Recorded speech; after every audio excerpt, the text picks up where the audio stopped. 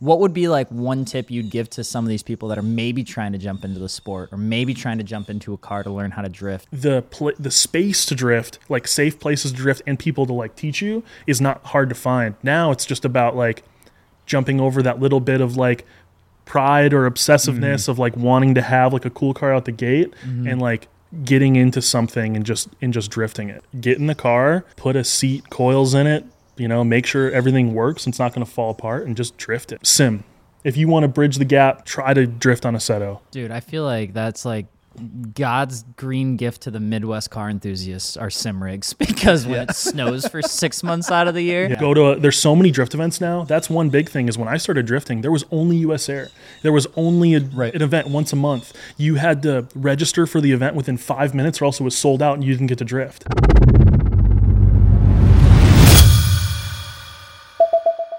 All right, ladies and gentlemen, welcome back to the Martini Works podcast. We have a special guest with us today. Who are you?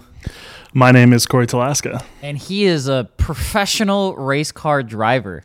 You get to say that, right? Yeah, I just walk around literally telling everyone, like, hey, I'm a professional. You know that meme where you're standing in the corner, like they don't know? Yeah, they don't know that I'm a professional race car driver. Yeah. I like go to parties and stuff and stand in the corner like they don't know, That's awesome. Well, hey, if you guys are watching, thank you so much for watching another episode or listening into another episode of Martini Works podcast. We're coming up with like episode 40 almost now, right? It's getting there. It's getting up there. Season 17, episode 36. Anyway, we're super happy that you guys are here. If you are looking to buy parts, you can mod your car at martiniworks.com. Please don't forget to drop a comment as we go through the segments, because Cory Talaska and us, we're going to talk a little bit about the drifting season, how it went, a little bit about him, like what he does, and then, I don't know, we'll probably hit it up with some breaking news at the end of the segment, see what your thoughts are on this new segment that I made randomly, and I just really enjoy saying breaking news and then fixing random topics on Reddit. So let's get into it. Cory, who are you? What do you do? What do you drive?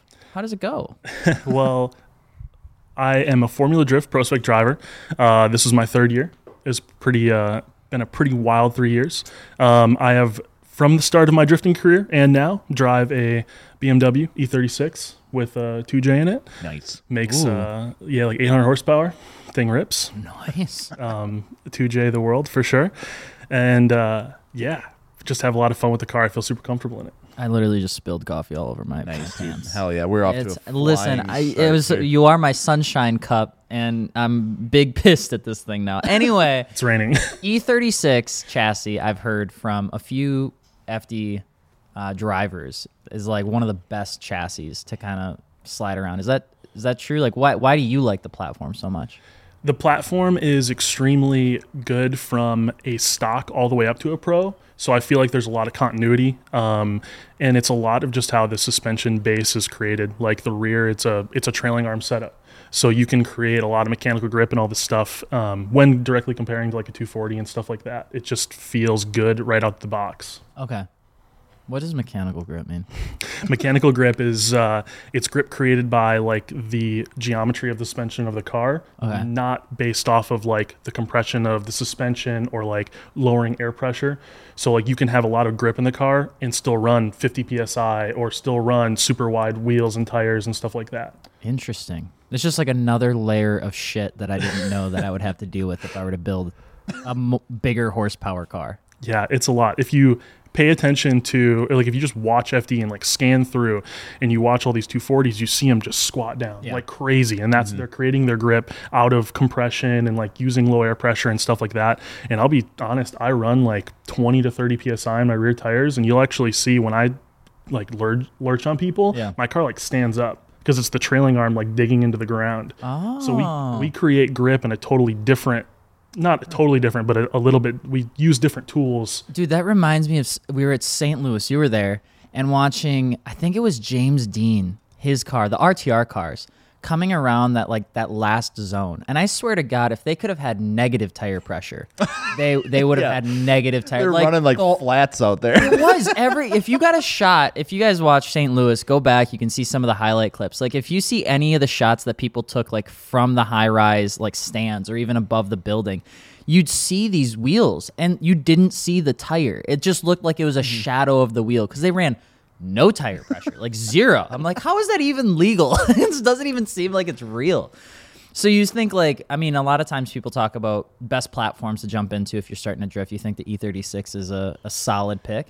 Yeah, E36, E46, they're almost an identical chassis, a little bit different widths and dimensions, but they're like parts go back and forth. I think that's sweet. You know, your normal 350Z is sweet.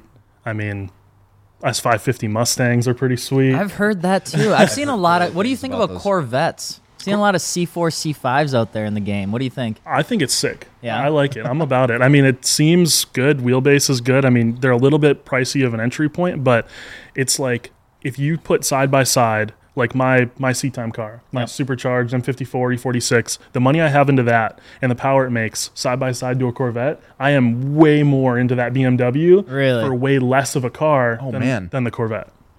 That's a weird way to think about it. And people be spending $12,000 on a KA 240. You know what I'm saying? Why are you looking at me? Yeah, I'm looking at you. $12,000. Yeah, how much did you spend again? $8,000. I thought he was gonna say higher. Like, I didn't say 12, I said 20. I had a random DM from a guy that he's like, dude, love your content. Just want you to know, I'm getting into drifting because I saw what you guys are doing at US Air and it looks like a blast. And he's like, I picked up a 240, and I'm like, oh sweet man, where do you live? He's like, oh, I live in California. He's like, I'm just getting into it. I'm like, awesome, what'd you get? He's like, I got a KA 240. I'm like, how much? You gotta tell me how much. I was like, oh no. He's like, 12.5. Oh my god. I'm like, brother. Brother, Midwest people would say, oh, when you say people like that level of price, I'm like, that's really exciting. I'm like, is it clean? You know, like nicely well done. He's like, $12,000. He's like, you know, it's fender's kind of crumpled up and needs some help, but it's a drift car, so it's got like a hydro and this and that. I'm like, good luck, bro. I'm so excited. That excuse, everyone will they'll follow up everything they say. It's a drift car. It's like an excuse for things being like not. Yeah, the buyer's remorse is real. That's why it's like I love, you know, in grip racing, they have those forums out there, especially on Facebook, where you see these cars, you know, they're like GTB cars or GT3, GT4, and they're $400,000 cars out of the box, and they're selling them for like $140. And you know when you look at the car that even at $140, you're like, this is like not a $140,000 car. And they're like, yeah, it's on its fourth engine, it's this, it's that. But sometimes I feel like in grip racing, people will like bring down the price really heavily because the cars are just beat to shit. Right, yeah. In drift cars, I see it like almost the opposite way, where they're like, this car's ready to drift. It's a 240 KA, $22,000. It's like, what? No, that makes no sense. Yeah. It's because it's like, oh, it's got all the cool Japanese parts in it, and it's really rare. So you know, they don't work, but it has it. Or it's like, you know, the knuckles are like completely like destroyed, but or you know whatever, but it has it. It's What do you think? I mean, obviously, you've spent 3 years in FD. Obviously, the talk of the town is Formula Drift because it's like the largest drifting body in the United States. What's been like your biggest takeaway as you've been in it for 3 years? To be honest, it's that cars and like all this stuff is honestly some of the smallest part of FD. Yeah. It's like the mental of everyone, all drivers and pro sponsors, I mean, staff, everything. It is like, it's a completely different game. Like I've drifted in a lot of different, or not even drifted, I've raced in different professional series, and everything is kind of like a roll with the punches. Like everything's really organized. Everyone kind of knows what to expect. And like running FD and like being around FD now for like 3 years it's like you really never know what's going to happen. You never know what to expect out of other drivers, out of anything else. Like you can get data from people and then they pull something out of their ass that's like amazing, and it's like just it's all over the place. Like there's so much inconsistency in Formula Drift that it makes it like even if you have everything planned down to a T, you're always just like looking over your shoulder, ready for anything. I heard that I think, Giles, you heard this too, probably like at its peak was at E-Town. Was it E-Town? No, it was where they changed the track Florida. Oh yeah, Orlando, yep. Where they changed the track like three times. Yeah, 3 times, like a day before. And then everybody was like, oh my God, what the hell am I supposed to do? There's no way my tires are going to last that long. Then they changed it again. Then they never told the public. And then Torque Motorsport put out their like video where they show the course. And everybody in the comments are like, it's the wrong layout. That's a wrong layout. And then FD came out later like, no, that's the layout. And everyone's like, what the fuck? And then they're like, actually just kidding. The day before they changed the whole thing. They repaid. I mean, that's got to be tough to plan because there's a lot stressful. Yeah, there's a lot more to drifting than, I mean, obviously you're going out there and sliding, but like your team is planning for the track layout, right? I mean, you guys are changing things based on what you know about the track. Yeah, absolutely. I mean, it just happened in Utah as well. A little bit less to the public knowledge, but as drivers, we all drive a lot together. ProSpec guys, we drive on Assetto, we drive on sim. I mean, I probably put 20 to 30 hours a week in on the sim, like an incredible amount of time. And we were all running Utah, like we still had the inner clip. Yeah. And, yeah. And they didn't announce that it was switching to the outer zone until the week that we're leaving. Oh my God. And that change in the middle of the track completely changed the flow of everything. It changed gearing. That's a huge setup. change, yeah. So like all of us just hopped on the sim with 12 hours before we're all leaving, just like running this new layout, trying to get like a feel for it and understand. Because, but yeah, the Orlando thing was crazy because I already knew tons of guys in pro who couldn't make 2 laps last on the original layout. Yeah. So when they expanded it in. Not to be super biased, but there's a lot of different tire brands in Pro 1. Yep. And there's a few of them that are not as good as the high level ones. And the tire wear is pretty poor. Yeah. So like I knew that those guys were going to be screwed if they went with that layout. So I'm glad that they changed it. But yeah, it is it is wild. I mean, even St. Louis. I mean, we had a lot of change this year. That whole wall getting pushed out. Yep. We didn't know what to expect until we saw it. Like we actually didn't know. We were Jeff Donati and I were running on the sim like the week leading up, and on St. Louis on the old layout they had the access road that they basically paved up to. Yeah. So we were drifting through the grass through this concrete wall that was like a no clip zone just to try to get like a feel for the track.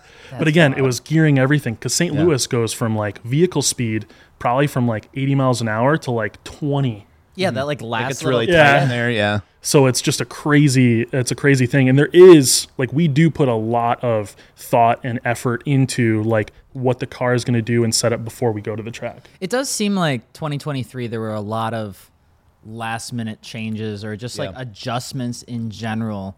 Do you think there's a reason for that? Was it because the cars are just, like, they're scaling in power or they're trying to make it more exciting? Like, what do you think the reason is for FD to make changes like that? Just to bring more excitement to the sport or what?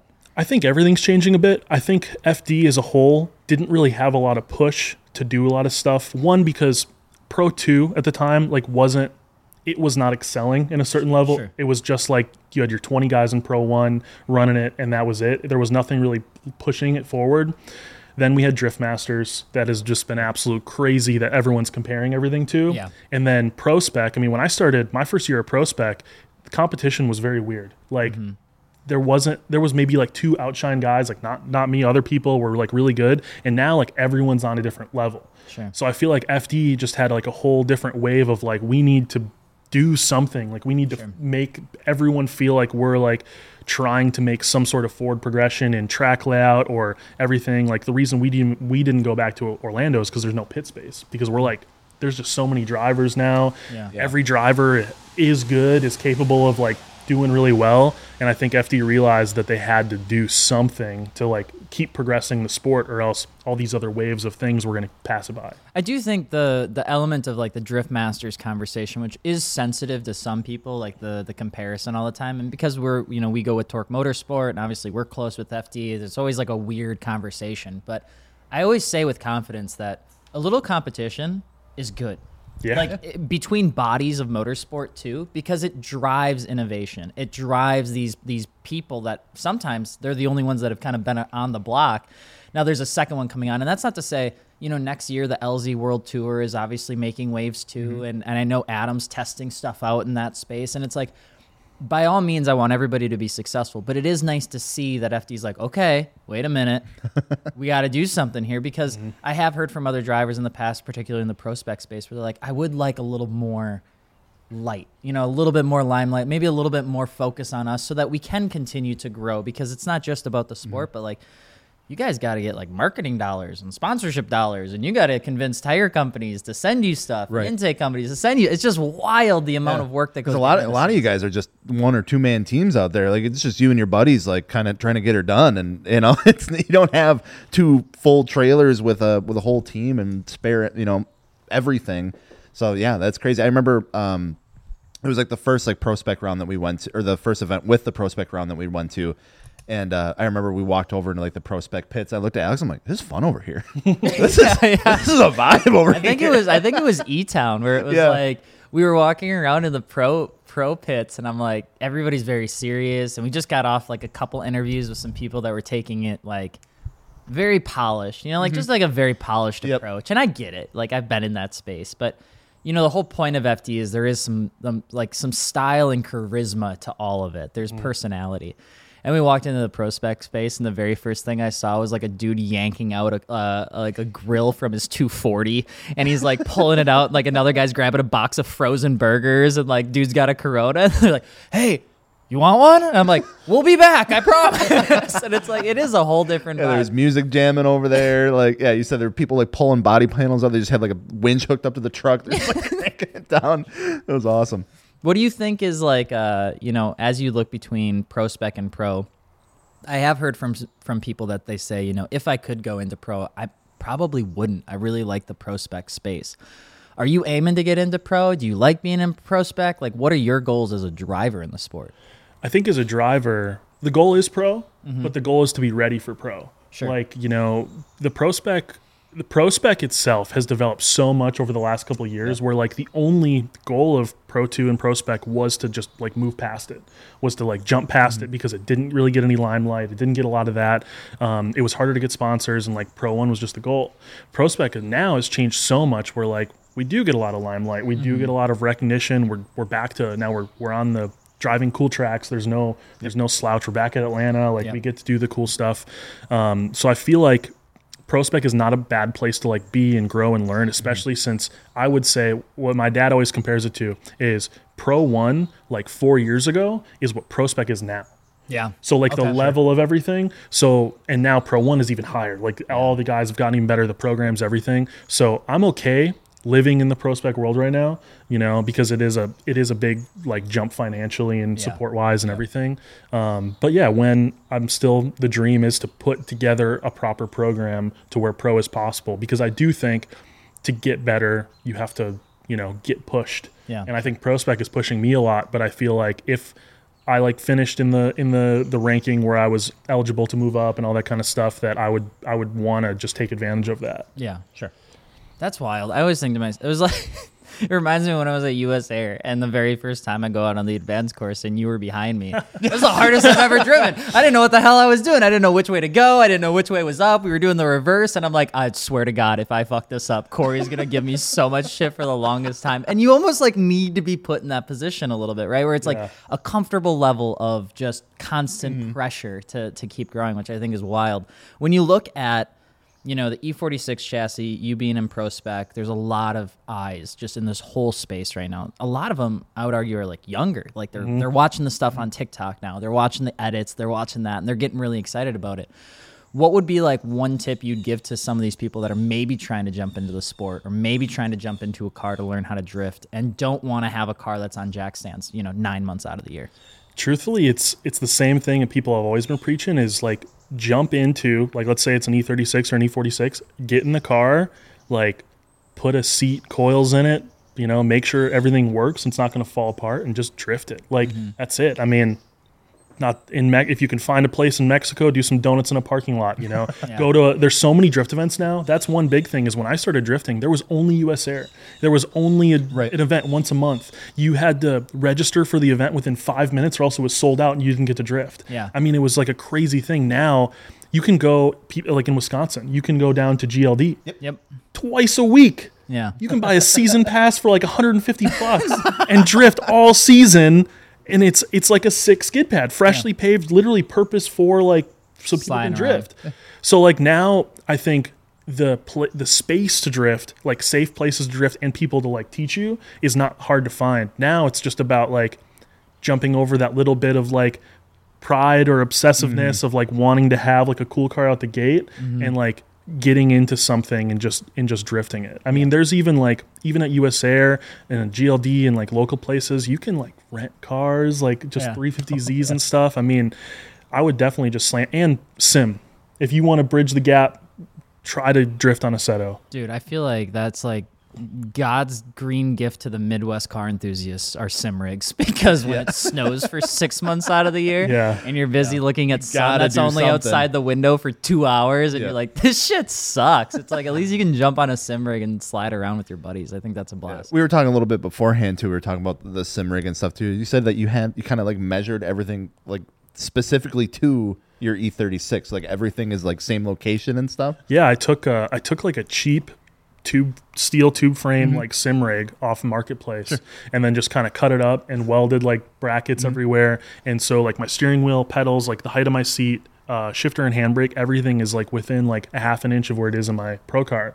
Because I like to use VR, so everything just feels the same. Because drifting is muscle memory. I mean, like if I don't drift all winter and I just go into an event next spring, I'll feel like I won't be smooth in my hands, everything. It'll be all kind of wild. Like, so muscle memory is everything. I taught myself how to left foot brake on the sim, taught myself how to like foot brake transition. I mean, like all of these skills, like the first time I had to do a huge entry in Utah, the biggest concern is the car dying. Yeah. Like when you throw it in and you have to basically hold handbrake or do something for like over 100 feet or whatever the distance is. Like if you're not drive by wire and you don't have it controlled to like keep revs up, like I have a cable, like the car will literally shut off.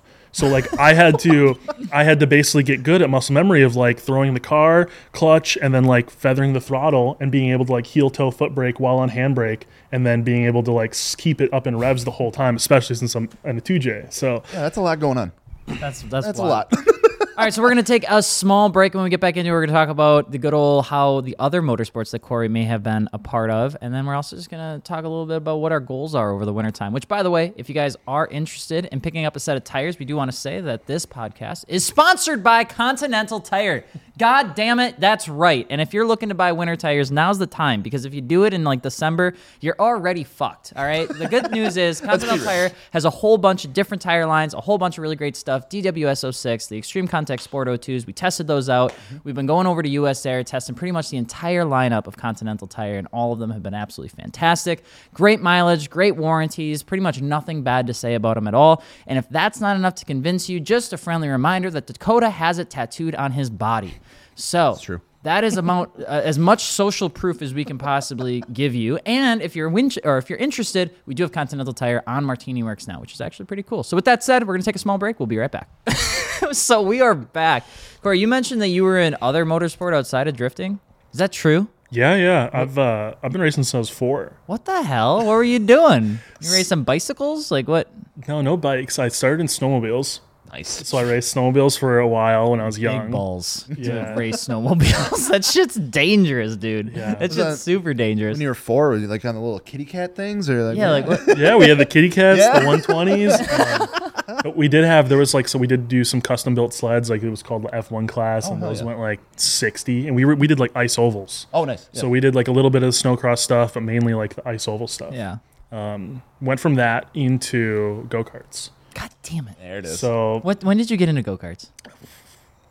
7 or 8. Okay, so just a quick question. If a 29-year-old were to get into go-karts, is that considered weird? No. You could do it. I mean, like, you could literally run at Road America on the Briggs Motorplex, run shifter carts, all that kind of stuff. See? This guy has been talking about, he keeps bringing up go-karts more and more and more lately. So it's because I talked to Michelin, and I was like talking to them, and I'm like, I really want to get better at driving. Like I want to go to driving schools, I want to go to racing schools, and I want to figure out like how to get into this more and more. And they're like, well, we're happy to help, but have you tried go-karts? And so I brought it up to my friend who's Lars, avid, he goes to RA all the time, and he like shit talked him. He's like, well, you're gonna get your ass beat by 5-year-olds. I'm like, I don't care. I feel like it's like an affordable, easy way to get into like racing almost, because they cost like $7 or $8 grand, right? Yeah, I mean it's not bad. Like because I raced oval stuff. Like I raced a lot of oval dirt, and it was like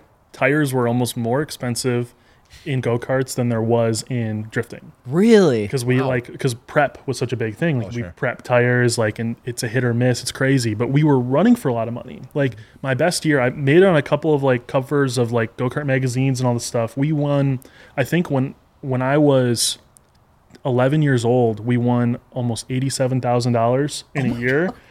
just from prize pool of racing go-karts. That's awesome. So you're saying I can beat up children and win money? Well, I'm in. No, they're gonna beat you up. Yeah, that's true. I'm gonna have a 5-year-old giving me the middle finger through you're gonna turn have, two. You're gonna have 5-year-olds with $100,000 in their pocket giving you the middle finger as they pass you. Yeah. No, there is different. Like there is. I think there is entry level classes for different age groups still to this day. So because that's the one thing is road course go-karting is actually a lot more affordable and like easier to get into, I would say, than like oval stuff. Sure. And it's fun. And like I will tell you that a lot of my like driving thought process and like slowing everything down comes from that. Really? Because you have to like in a momentum based racing, you have to like always be thinking of like the next thing. You have to be thinking so far ahead. And it's just super fun. Is that why like almost everyone that's in grip racing starts with karts? Is it because of that, or like is it just because it's the easiest to throw a 5-year-old into and not be like judged or put on a list? Well, I would say that it is easy like to get into like entry, even if you don't like even experience racing, not even at a competitive level. I think it's easy to get into, but I would not look down at all on like getting into, and you have the frame for it too, because like There you go. Calling me childish figure? I'm calling you slender. Yeah. You know, Slender. when you're running a cart, you know, and you have like weight restrictions and all this kinds of stuff, like giving if I hopped into a cart, I wouldn't be able to adjust weight a lot to get set up. You know, you hop into a cart, you can like dial anything and you need. I just really want to do it. It just seems like fun. I think you have a blast with it. I think so too. I saw it too, because up here we're almost like how do you say, like we're blessed. We're 45 minutes away from US Air, which has karts, bikes, drifting, and autocross. Then you have Road America, which is like one of the prettiest full makeup on tracks you could possibly go to. Then at Road America, you have a go-kart track that is as big as other people's normal size tracks that you can drive. Then if you're like, well, I want to go in a straight line and drink beer, you can head on up to WIR, 25 minutes away. The fucker's open like 7 days a week, 365 days. Like you can do anything in this area. They do run the shifter carts on the full Road America track too. Do they really? Like the full course. So That's crazy. You hit like scary speeds.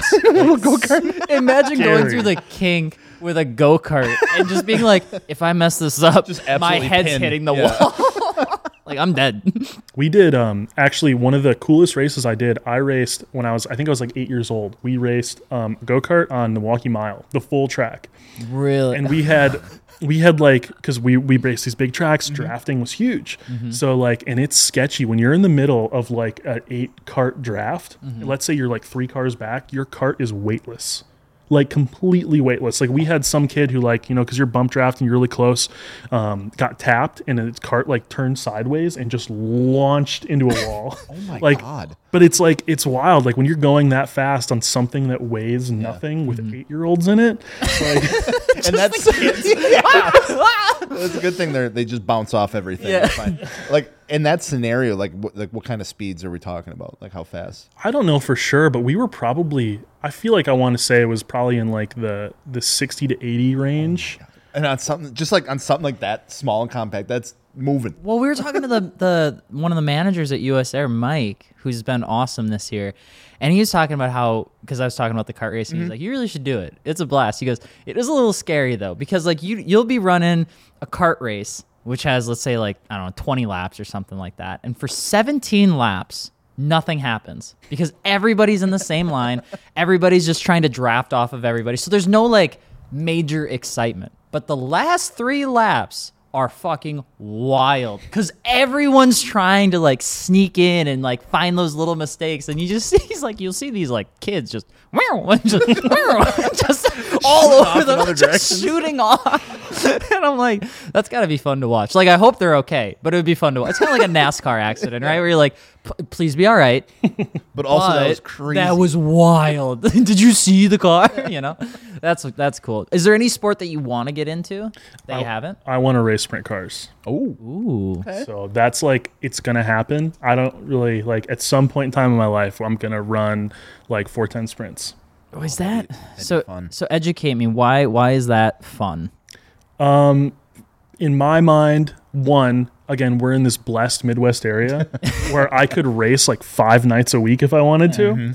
The other thing is it is a driver like skill-based thing. Like obviously car is super important, all this stuff, but it's just wild. Like it's one of those sports like, you go to a Splinger and you watch like a pavement late model oval race, and it's like cool, exciting. These guys are putting a lot into it, but still you don't maybe necessarily leave with like, wow, that's crazy. Yeah. You go to like Plymouth and just watch even like the 360 sprint guys. You watch the World of Outlaw guys. You watch them throw it into a corner at 90 miles an hour and just accelerate and pull a wheelie all the way down the straightaway. Like you're like, wow. You and Dustin Korth would just get along so well. He loves that shit so much. Yeah. That's so cool. If you like, let's say you had to pick, you have to, right? You have to pick a Midwest company to be your sponsor. This is important. For those that aren't listening, Midwest is owned by like 5 companies in total. One being Menards, big. Fleet Farm, or Farm and Fleet, depending on which way you swing. Bro, Quick Trip.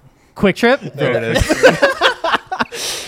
Cory Talaska's running around with a white and red sprint car, Quick Trip. Talking about Glazers on like when he wins the podium. I just want to thank, I had a really great breakfast this morning. You can get Glazers, 6 of them, $2.99. Karuba coffee. Hey, don't forget your rewards card, okay? Yeah. We'll see you next time. You're at the Quick Trip and they have like the little toy trucks and they always have the banana semi. Yeah. I just want to wrap my taller, like full Quick Trip banana, and then... I don't know what it is with Midwest people, especially Midwest car people, because we were coming back from Chicago yesterday, and at no particular point did Gels ever touch the maps to figure out where a gas station was. He just sniffed out the Quick Trip. I did. I just like pulled off, and Alex like looked up. He's like, "Oh, Quick Trip, nice." I was like, "Yeah, I just knew where it is." You can kind of feel where they're at. It's like a little tingly feeling in your hips. You're like, it's nearby. Yeah, if it's like close. Start to take the exit. I can't stop it. It's just pulling. I don't know if like it's an off ramp or an off ramp and immediately an on ramp. There's a Quick Trip within a like half-mile radius. I just love Quick Trip. I've never had a poor experience at Quick. Like I go into Buc-ee's, right? It was neat. I love Buc-ee's. It's neat, very cool, scary. Lots to take in. Is it the character? Does he scare you? Okay, so the character's a little odd, but like I don't need that much space. What's the other one? It's got like 1 billion. Is that Buc-ee's that has like the billion? Yeah. Too much. I thought it was awesome. Well, it is cool. I'm nervous. Like I don't know. Am I supposed to keep my car at the pump because there's 9,000 of them? Is that okay to do? I don't know. I just don't. My first experience at Buc-ee's, we were coming back from Tennessee. And we hit it at like the most beautiful sunrise that I've ever seen in my life. And just coming up over like the 150 gas pumps that were like out front. And like we were just, Dakota was with, and then Maggie and then Maya. We were just like kind of standing there like, this is wild. Wow. Just this beautiful sunrise and then this giant Flying J statue. Flying J. Oh, we're going to get into the truck stops now? So you like Flying J? I like Pilot more than Flying J. I can only, when I travel for FD with like the rig, because we have like the stacker, everything, I can only stop at truck stops. So like I can only eat at Denny's. Okay. I can only stop at a Flying J or a Pilot. Well, we can stop at other ones, but like they're just nicer, Yeah, I've seen the inside of way too many of those truck stops. Dude, when Gels and I went down to St. Louis with the GR86 to do content, and we were heading down Illinois, the most boring goddamn state right next to Texas. Once you get past, when you're heading down the west side of Illinois, there's nothing there. There's nothing there. The state doesn't even need to exist. Like we get past the exciting stuff, and there's nothing. Finally, I'm like, dude, I'm hungry. Like we're getting hungry. And we're like, oh, there's a off ramp, and it says, restaurants and stuff like that. So we take the off ramp, and we're driving for like 5 minutes. Nothing. Like, there's nothing. And we're like driving another 5 minutes. We're like, where the fuck is this fast food place? And you want to know what's there? In the middle of this town that looks like it got stuck in 1974 is a Subway. In like a 10 by 20, like almost looks like an apartment rental. It's the only fast food-esque restaurant in the town. Yeah. Outside of like, Mom and Pop's Bar and Grill that opens at 11. Yeah. Closes at 1:30 once they're done. And like, so we go eat there. I'm like, all right, whatever. We get back on the road. Then we go down. We go to eat again. Nothing's available except Subway. Another Subway stop. So we have Subway a second time. Then we get to St. Louis, and we're doing St. Louis stuff, and we go across the street to get food. And what's there? Taco Bell And or Subway. fucking Subway. Dude, I must have had Subway like 7 times. I'm like, I have a beef with Subway now. It's just so bad. I couldn't do it anymore. I remember standing in the line at the Taco Bell that was like right next to it, looking at Alex. I'm like, you have the choice. We just had this like 3 times in a row. You can come over here. He's like, I can't do it. I can't do Taco Bell, dude. I can't do. You talking about the gas station across from the track? Yeah. Yeah, that was a Flying J, wasn't it? I think it was. Yeah. I just remember because I could sit there and like you'd have Mike Power would just walk in, and then 27 videographers would walk in, and then we ran into James Dean. Every single time I've ran into him, not at the track, it's been at a goddamn Subway. It has. It's ridiculous. It's not even funny anymore. So now it's like anytime I walk into a Subway casually, I'm like looking for like a 7'9" big dude. I'm like, is he around here? No? Okay, we can keep going. You know, it's funny you say that. When we went to I think it might have been Utah. I ran into Osbo at a Panera, and he was not in character. I've heard What this. do you mean? I've heard this. And it was so weird to me because we like walked in and he's sitting there. He's he's got his mac and cheese sandwich, whatever. Yeah. He's reading a book. I didn't look what book it is. He's reading a book. Oh man. He's got he looked like he just left like an alt rock punk show in like 2010. I've heard this. Like, skinny like textured jeans, Okay. like high top like Nikes like with the big like tongue on it and everything. It like like the whole European like size small shirt, Yes. like really tight. And I was like, this is him. This is the real him. Yeah. Unshaven. Damn. I see him the next day, and I'm like, this is not the same person. I've heard this so many times that Letting loose in a Panera bread. The moment the rock star suit comes off, the European Frederick Osbo like steps out with the tight shiny shirt and like the tight pants and the beard. Like he's almost unrecognizable is what I've heard. Like when he's just like hanging around because he can grow a goddamn beard too. Crazy. I can too. I just try to. Yeah, right. Keep it away. Yeah. We All right. keep that tamed. So help me understand. One last question about FD, then we'll jump into something else. It astonished me at Irwindale when Matt Field decided to punt James Dean into the corner. Bless Matt Field's soul. The guy's just as controversial on the internet as he seems to be when he's talking about stuff like this. But like RTR put that car back together. It looked like a crumpled Coke can. I watched the video multiple times and I'm like, I can see like fell off of that car. Yeah, I can see like the chassis just like all these pieces bending and I'm like, that's not plastic, that's metal, that's gonna be hard to do. They got the car back together and he kept going. Is that like when you look at that, obviously that's astonishing, that's a huge accomplishment by RTR, but that is a fuck ton of money to have like on deck to fix a car versus some other people in pro, like their transmission goes out, they may have one backup, but if they don't have a backup, they're like done. Do you see that gap in like the capital of these teams being an issue in the motorsport, or is that just like a nut up and shut up and just keep kind of driving until you figure it out? I don't know if it's an issue because in my mind, I have to look at it a different direction. Is like, I look at it as like, okay, there's money in FD. Like there's people are putting money into it.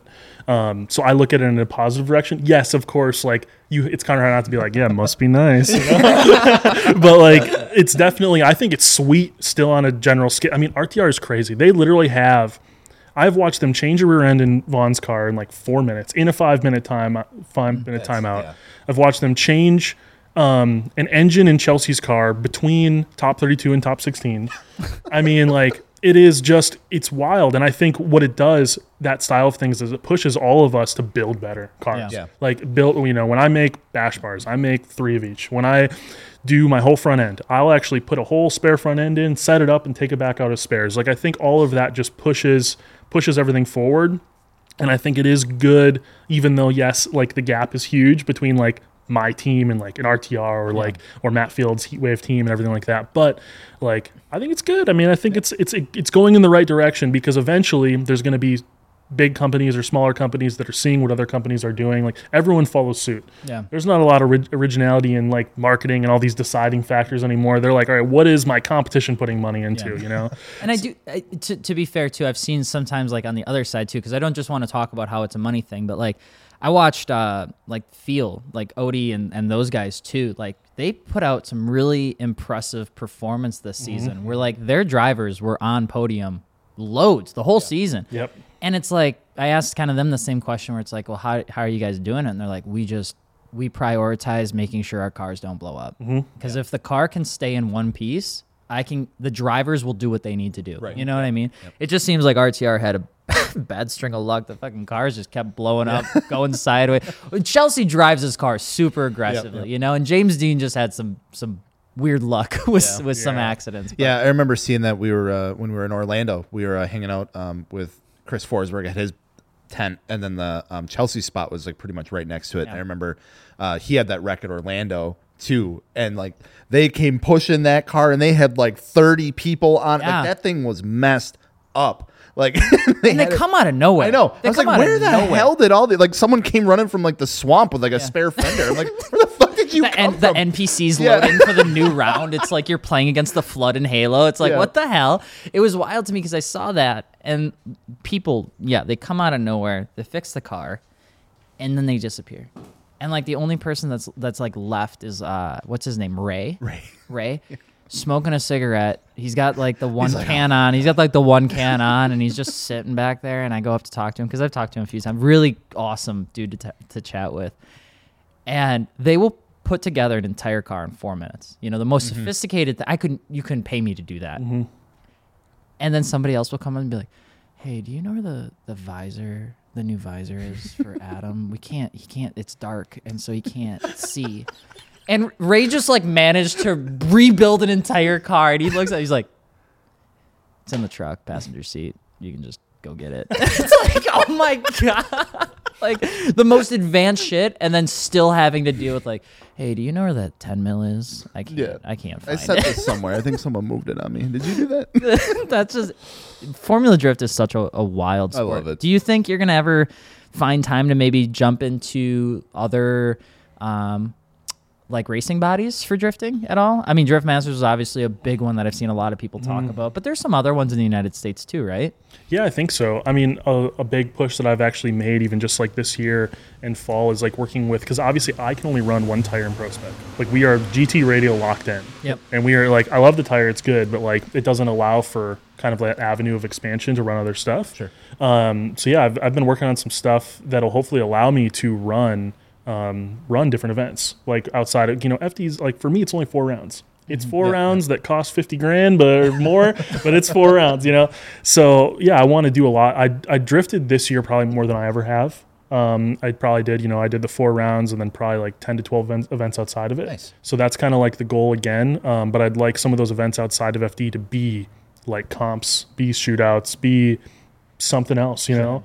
And kind of see where it grows. I think we're going to start to see maybe some crossover of like, even more foreign drivers coming here. Maybe it opens the door for us to go over there, maybe rent a car, kind of world. So, I mean, money changes everything. So it's kind of that world. That's so wild, especially with like, again, I watch like the LZ World Tour, right? Because they have their thing, and they were just in Australia where Torque Motorsport is. Yeah. And like Adam and Jimmy Oaks and they're like, "Oh yeah, this is the car we're going to be driving this weekend. Thanks Keep It Reet for giving me a 600 horsepower S14. Yeah. I got a 3-rotor RX-7." Like it's like, what the hell? Where did you get these cars? How are you able to do that? And it's like, well, you can, as you start to build those connections and stuff, which is absolutely wild. So we're going to take a small break, and when we come back, we're going to be talking a little bit about breaking news. And maybe whatever else the hell we want. All right, we are back. We're gonna be talking about breaking news. Let's go. So we've got good old Cory Talaska here. So we're gonna jump right in. First question was from Giant Kebab. He said, "What modern cars have massive gains with a tune?" What do you guys think? GTIs. Yeah. Oh, that's a good one. Because they just power their cars for liability. That and then the only downfall really is the clutch, because then like you get over like 300 and they just start slipping like crazy. But yeah, like just bolt-ons and a tune, you can go crazy with it. Yo, trucks. Dude, like modern trucks with like a tune. I mean, they get like, you can get a couple 100 foot-pounds of torque out of like a bully dog tuner. Mm-hmm. Yeah.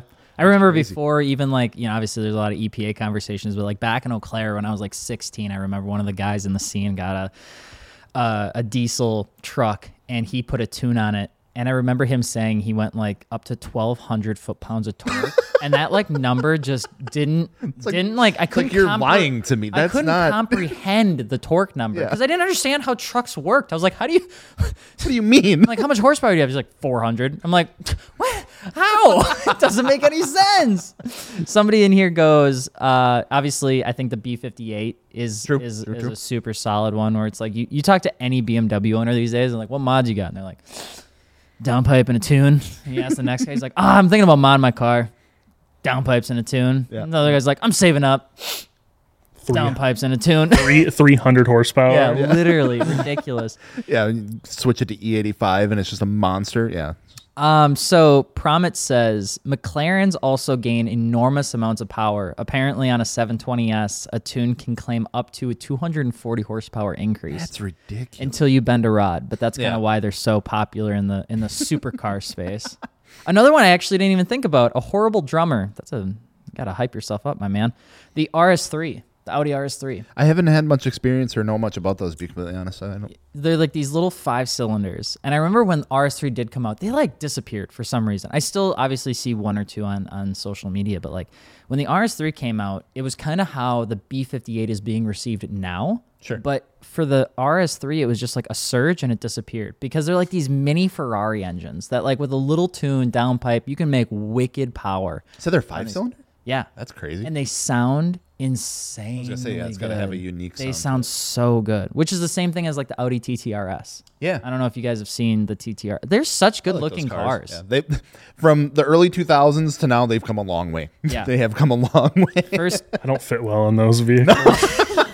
I would pay to see you in a Mazda Miata, an S2000, and a first-gen Audi TT without the wing. It's like Shaq in a Civic.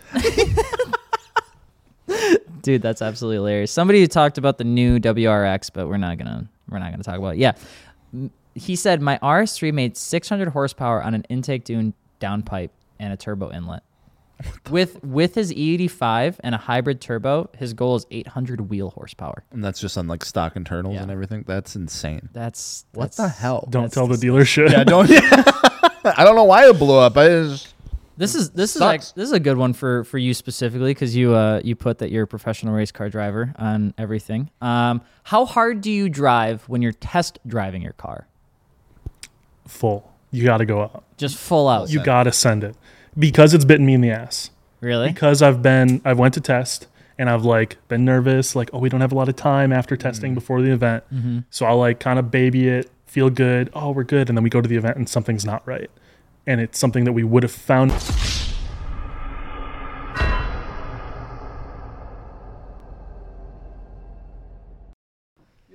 Cory ate gels. But Cory, where can people find you? They can find me at Cory Talaska on everything. YouTube, Instagram, Facebook, Twitter. Twitch. Tumblr. OnlyFans. MySpace. Reddit. Feet Finder. Ooh. If you guys want to see more about Cory or some of his exterior bits, you guys can go check him out in the description link below. Cory, thank you so much for hanging out. And if you guys are looking to build your car, Magic Kart Martini Works, we appreciate it so much. Drop a comment below if you want us to bring other people like Cory back onto the podcast to talk about drifting, motorsports, or just random car shit because it's super enjoyable and we love having you. So thank you so much for watching, Cory.